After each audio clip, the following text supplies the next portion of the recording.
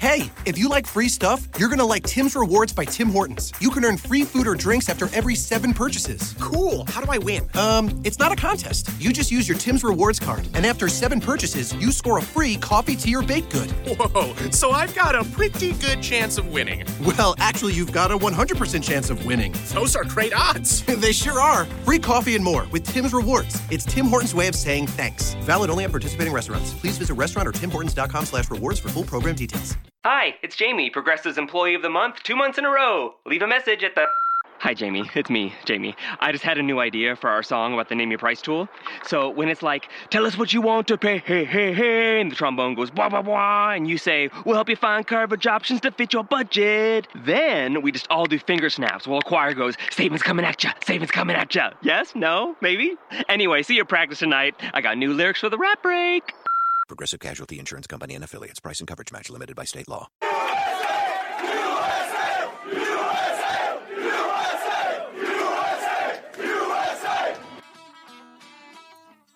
Thanks for listening to Uncle Sam's Soccer Podcast, keeping you up to date with the latest in American soccer. And don't forget to subscribe.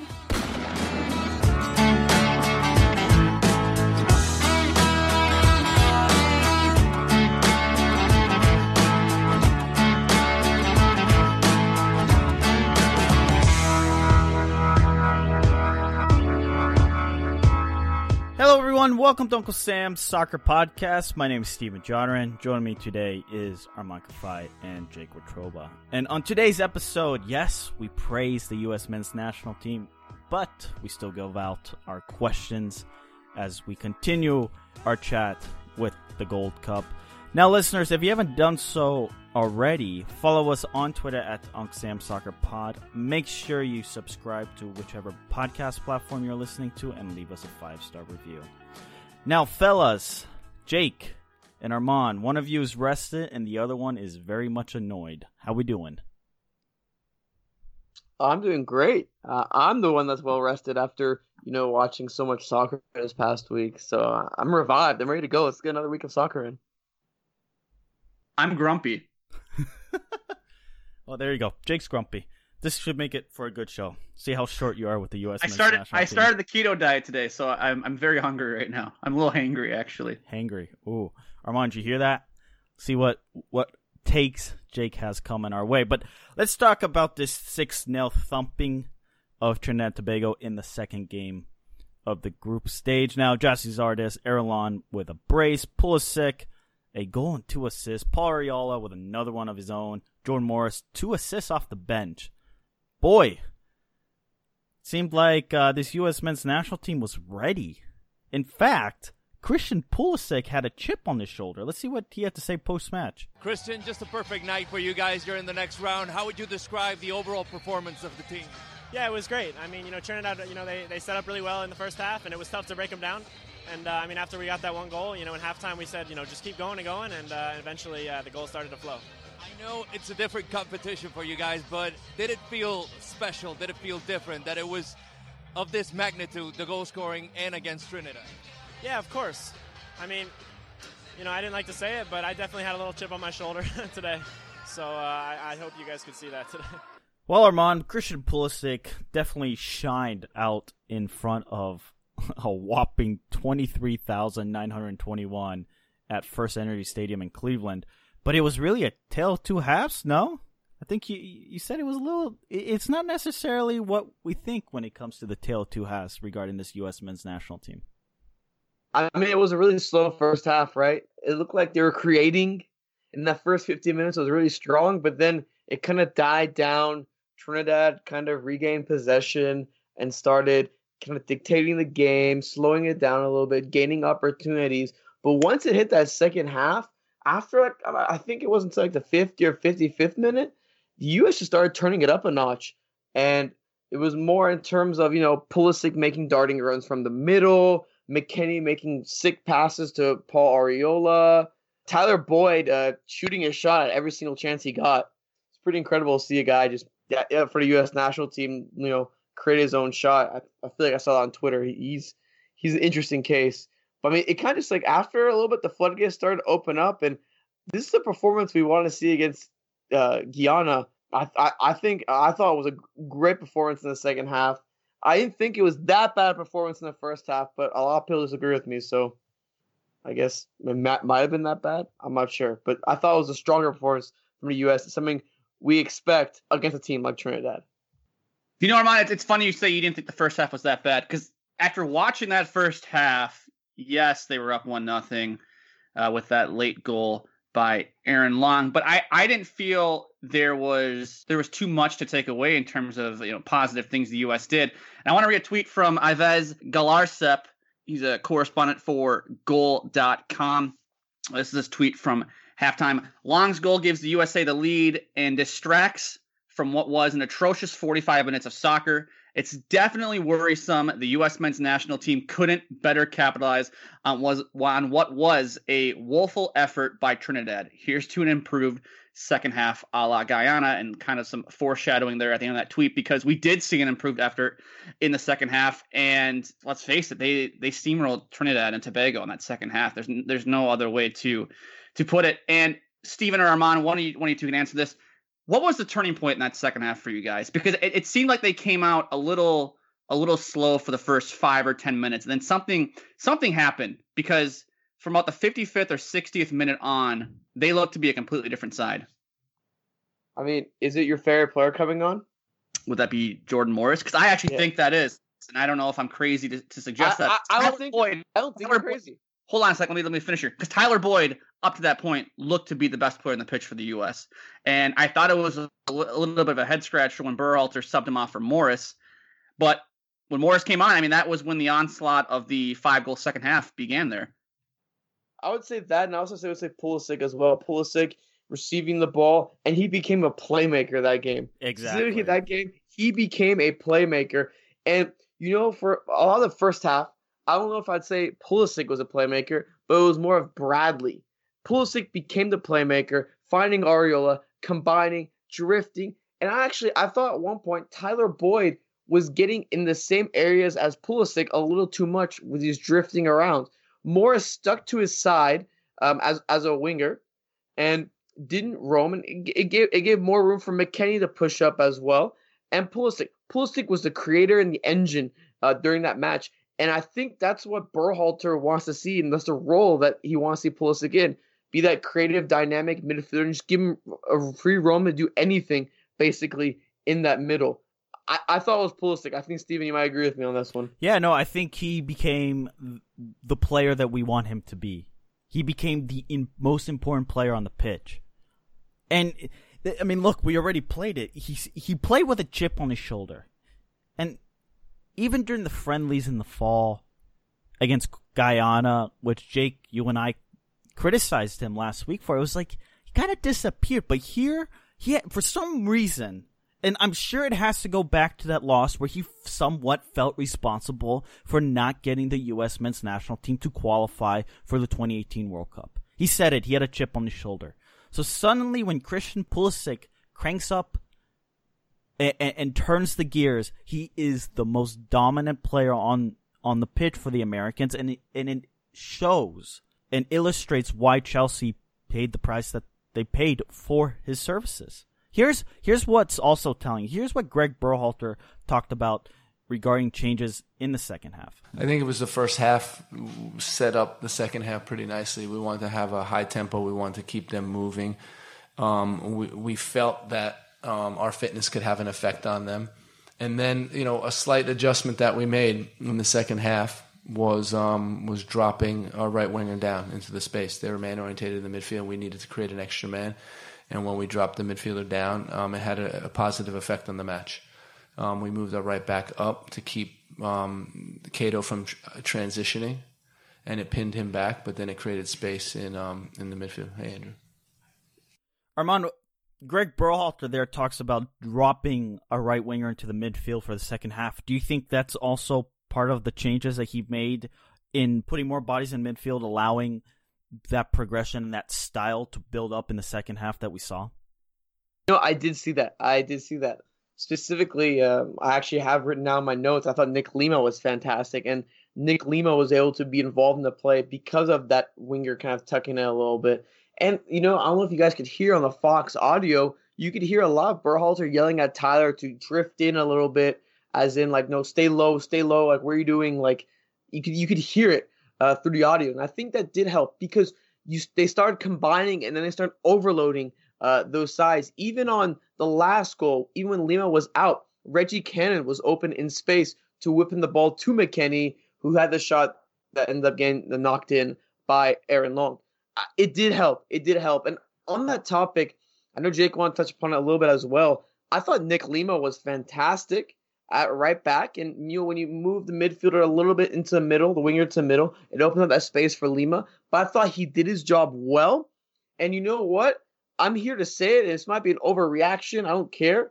With how Nick Lima has played throughout these matches, you know what? I think we should get rid of this Tyler Adams at right back experiment. I think that needs to end. Done. Forget it. Have Nick Lima be that right back and put Adams in as that 6 and go on from there. Adams is best suited at the 6 role. Right back, not really. I think Lima showed that he can do that on a pretty competent level. We're going to see more, obviously, when they play better opponents in the Gold Cup. But I thought Lima did a really good job, and he's continued to do a really good job instead of, kind of like giving an opportunity for someone else to take a spot. Armand, I want to ask you this about Nick Lima. I think we can all agree on this show that Tim Ream appears to be the weak link in the back line there. Agreed. Why can't Nick Lima, if Tyler Adams comes back and he's going to stay at right back, why can't Nick Lima play left back where Tim Ream is currently playing? This is a serious question I have, and I'm not sure if this is a dumb question tactically, but I just watch Nick Lima and you compare him to Tim Ream, and Nick Lima just seems like such a better player than Tim Ream does right now. It feels like every match Tim Ream makes one massive mistake. So I guess I'd be curious to see, can Nick Lima shift over and be a left back? Jake, I don't think you're the only person to think that. I have seen some tweets on Twitter from other writers saying Nick Lima has played left back for the San Jose Earthquakes, right? I can see that.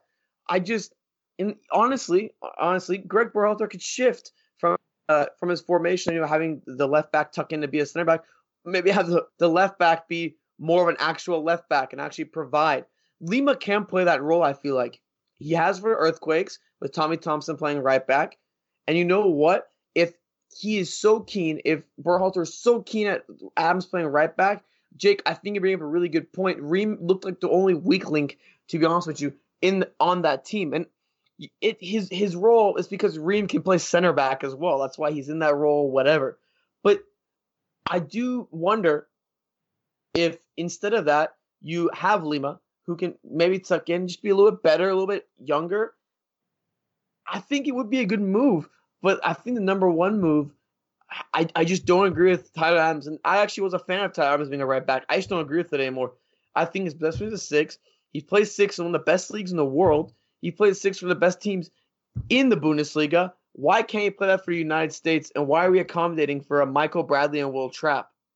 They're great players, don't get me wrong. Well, maybe Bradley, not Will Trapp.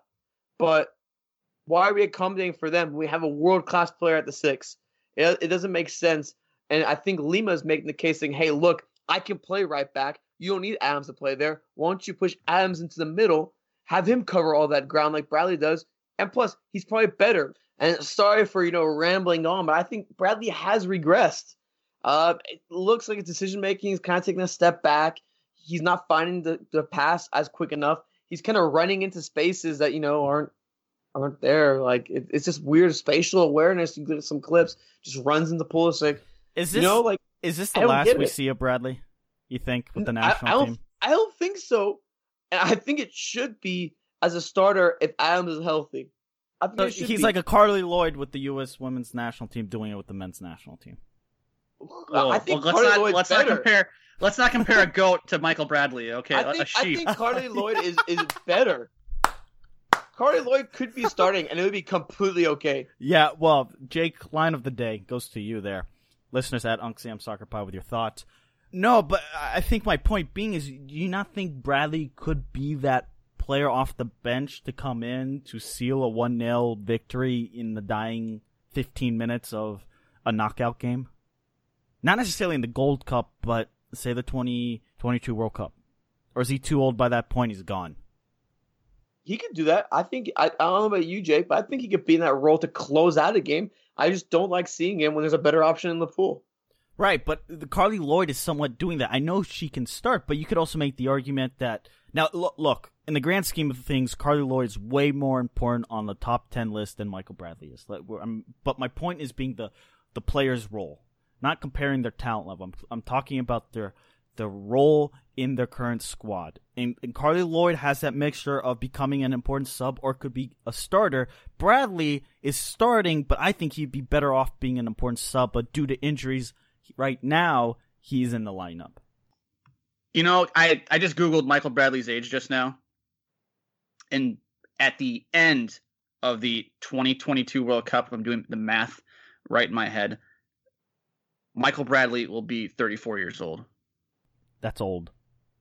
Do you really want one of your starters, one of the guys you lean on the most, to be a 34-year-old playing in MLS? No, not at all. It's not like he's a 34-year-old playing at Barcelona or playing in one of the top leagues in the world. This gets back to Armand's point about Tyler Adams playing number 6. I don't think you can rely on Michael Bradley after this Gold Cup. Guys, I think this is Michael Bradley's swan song with the U.S. men's national team. I agree, Jake, and I think the silver lining with Tyler Adams' injury is the fact that we find Lima can play the position and Tyler Adams can actually go play the position that he's best at. But here's my problem. Though, with moving Tyler Adams to number 6, and I get it, that's his best position. You're then left with Tim Ream back at left back again, and that's a huge issue. I'm sorry. Well, look, if he's really insistent on playing that left back as like a center back role, why does he just play another center back at that left back role? Like a Matt Miazga? Like a Miazga or something along those lines. Like I understand Rima's experience at left back, but in Berhalter's system, while we clearly see it, they're a left back almost in like name only. It's not like there's a left back in positioning or anything. They always shift into the middle. I feel like that with the way Lima is playing, now I might be overrating the way Nick Lima is playing in the game against Trinidad, but I think I've seen it in the performances he's had as well. I think he's been pretty good. And plus, don't forget, Yedlin might be back at right back as well. Why? I think it's time to move on from his time at Adams at right back experiment. Throw him in the middle, and you can figure out, or maybe just go with a 3-back line. Right. I don't know. Like there's solutions to the problem of having a weak left back pool, and that doesn't involve Tyler Adams playing right back. And it doesn't involve Tyler Adams playing right back. And look, if Adams is the 6, he can cover for whatever the left back's mistake is because he's so good at covering ground. I don't know, man. To me, it's a little baffling at the way I just don't get why he's insisting on this. Like, no one else sees it except Greg. I used to be on side. I was like, yeah, let's see him play right back. Like, yeah, it's good for him. Nah, man. Nah, I'm over it. You're out. I've been over it. I'm out. Monk Sam Soccer Pod at Armanka5. Listeners, don't worry. We're going to get to the question of the day in the final 5 minutes. But, Jake, we've talked a lot about Armand's main point regarding the U.S. men's national team, and I think you and I are somewhat similar regarding our overall takeaway from this performance versus Trinidad and Tobago. And I'm going to go first here. Yes, in 2 games, they've scored 10 goals, haven't allowed anything, but they've also played only Guyana and Trinidad. And we did criticize them, and we have to be fair. They played well, especially in that second half against Trinidad. But my biggest takeaway is this should be kind of what the outcome is when you're playing the 177th ranked team and a team that hasn't scored since September. So hold the horses. And to me, it's a little baffling that there's some people out there in the press, for example, Andy Edwards of NBC Sports, 3 things we've learned from the U.S. men's national team win. And one of his points is it's not actually about winning the Gold Cup. Quote, the number of times we have to remind ourselves of the following over the next month is perhaps infinite. The results matter very little right now. It's about the performances and the partnership being cultivated with the 2022 World Cup in mind. And I'm like, wait a minute. The goal here is to win the Gold Cup. I don't care for this type of talk. This is a major tournament. This is the U.S. men's national team. They need to have the pressure to go on and win this cup. Because if we sit there and go, oh, it's about the performances and the partnerships, the takeaways from Guyana and the takeaway from Trinidad and Tobago are completely mixed. So you're still at square one. You don't know what this U.S. men's national team is. It's a progression, but it should be a progression to the cup. And I don't think we should sit here as part of the media and sit there about, oh, it's all about performances and partnership. He goes on to say, would it be nice to regain the CONCACAF crown and lift the Gold Cup in a couple weeks' time? Not really, but sure. Wait a minute. Is this really good commentary? Sitting here going, well, it's not really about winning the Gold Cup. I'm pretty sure it's pretty damn important to Mexico. Pretty sure Costa Rica would like to lift the cup. You don't think the players with the U.S. men's national team would care to lift the cup? What do you think it would do for the federation and for the players and the confidence in the fan base and what Greg Berhalter is? It absolutely has to be right now in the next 3 weeks about winning the Gold Cup. If not, then why are we playing sports? What's the point of watching? To sit here and talk about draws and losses and, oh my God, did you see that one-touch passing? No, it's ridiculous. You're in it to win. Steven, you are 100% correct here in your ramblings, in your rant.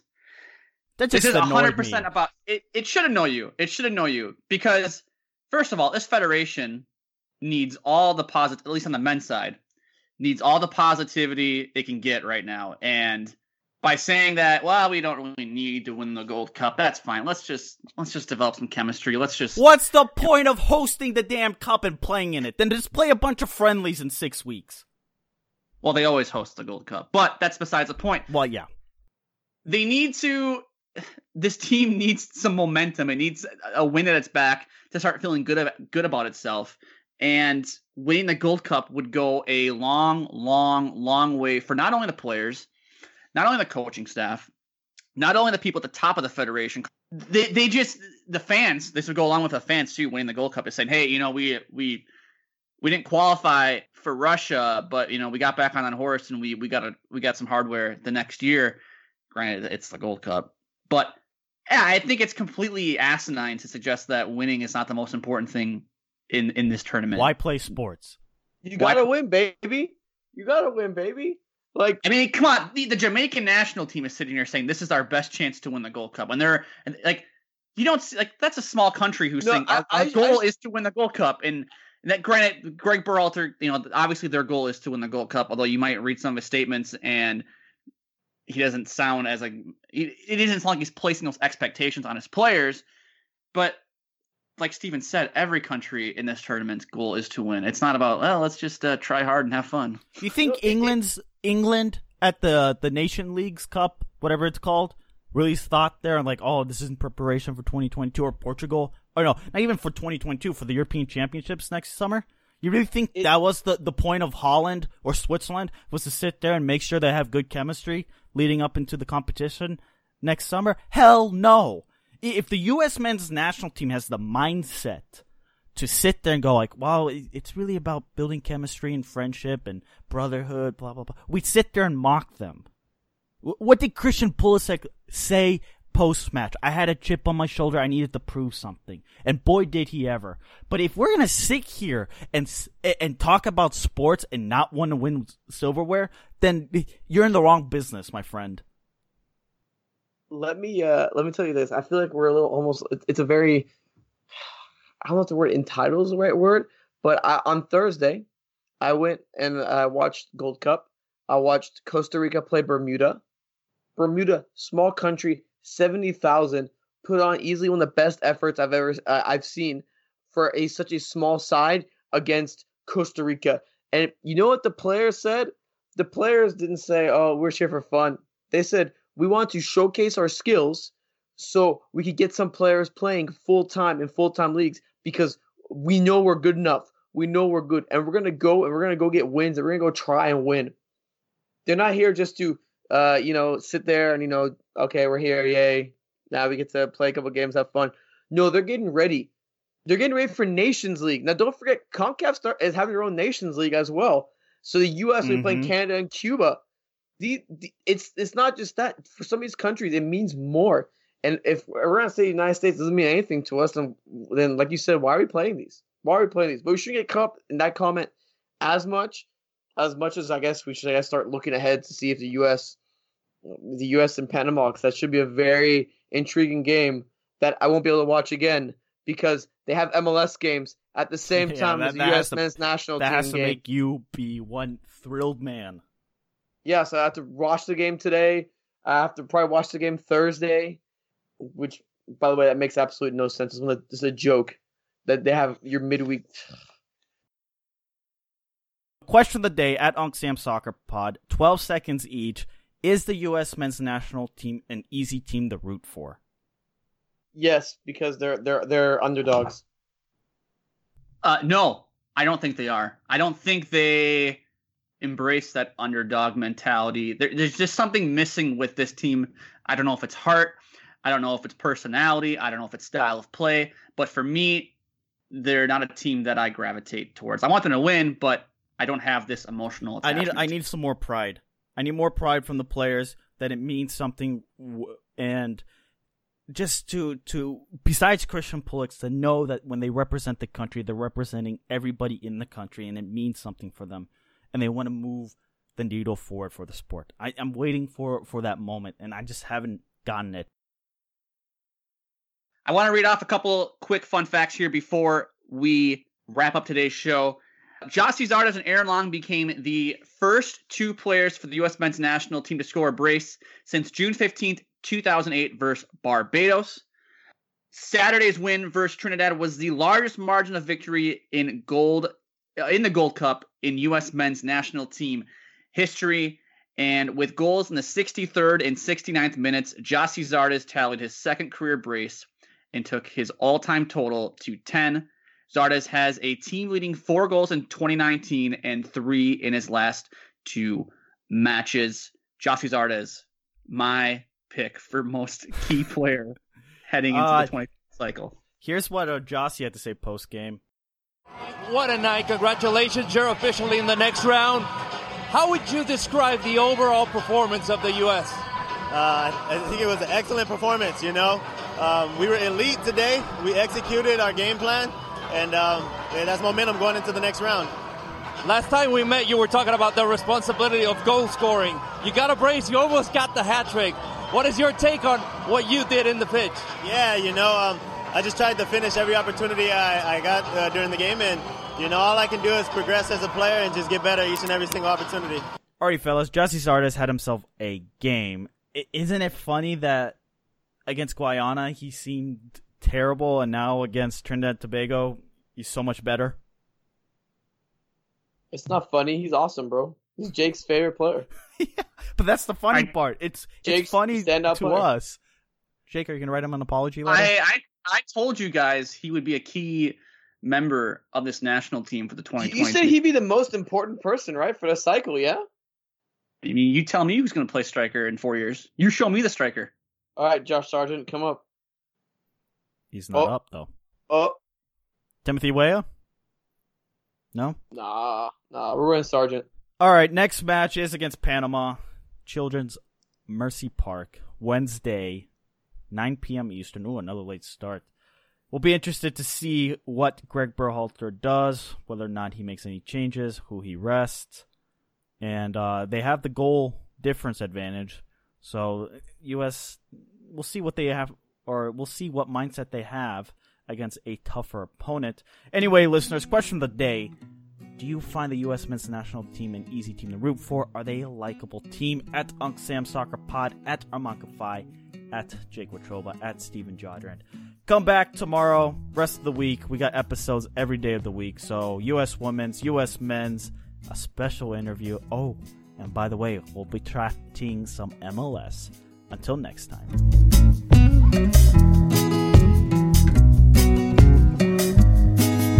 Capital One knows life doesn't alert you about your credit card. Next stop, Graham Street.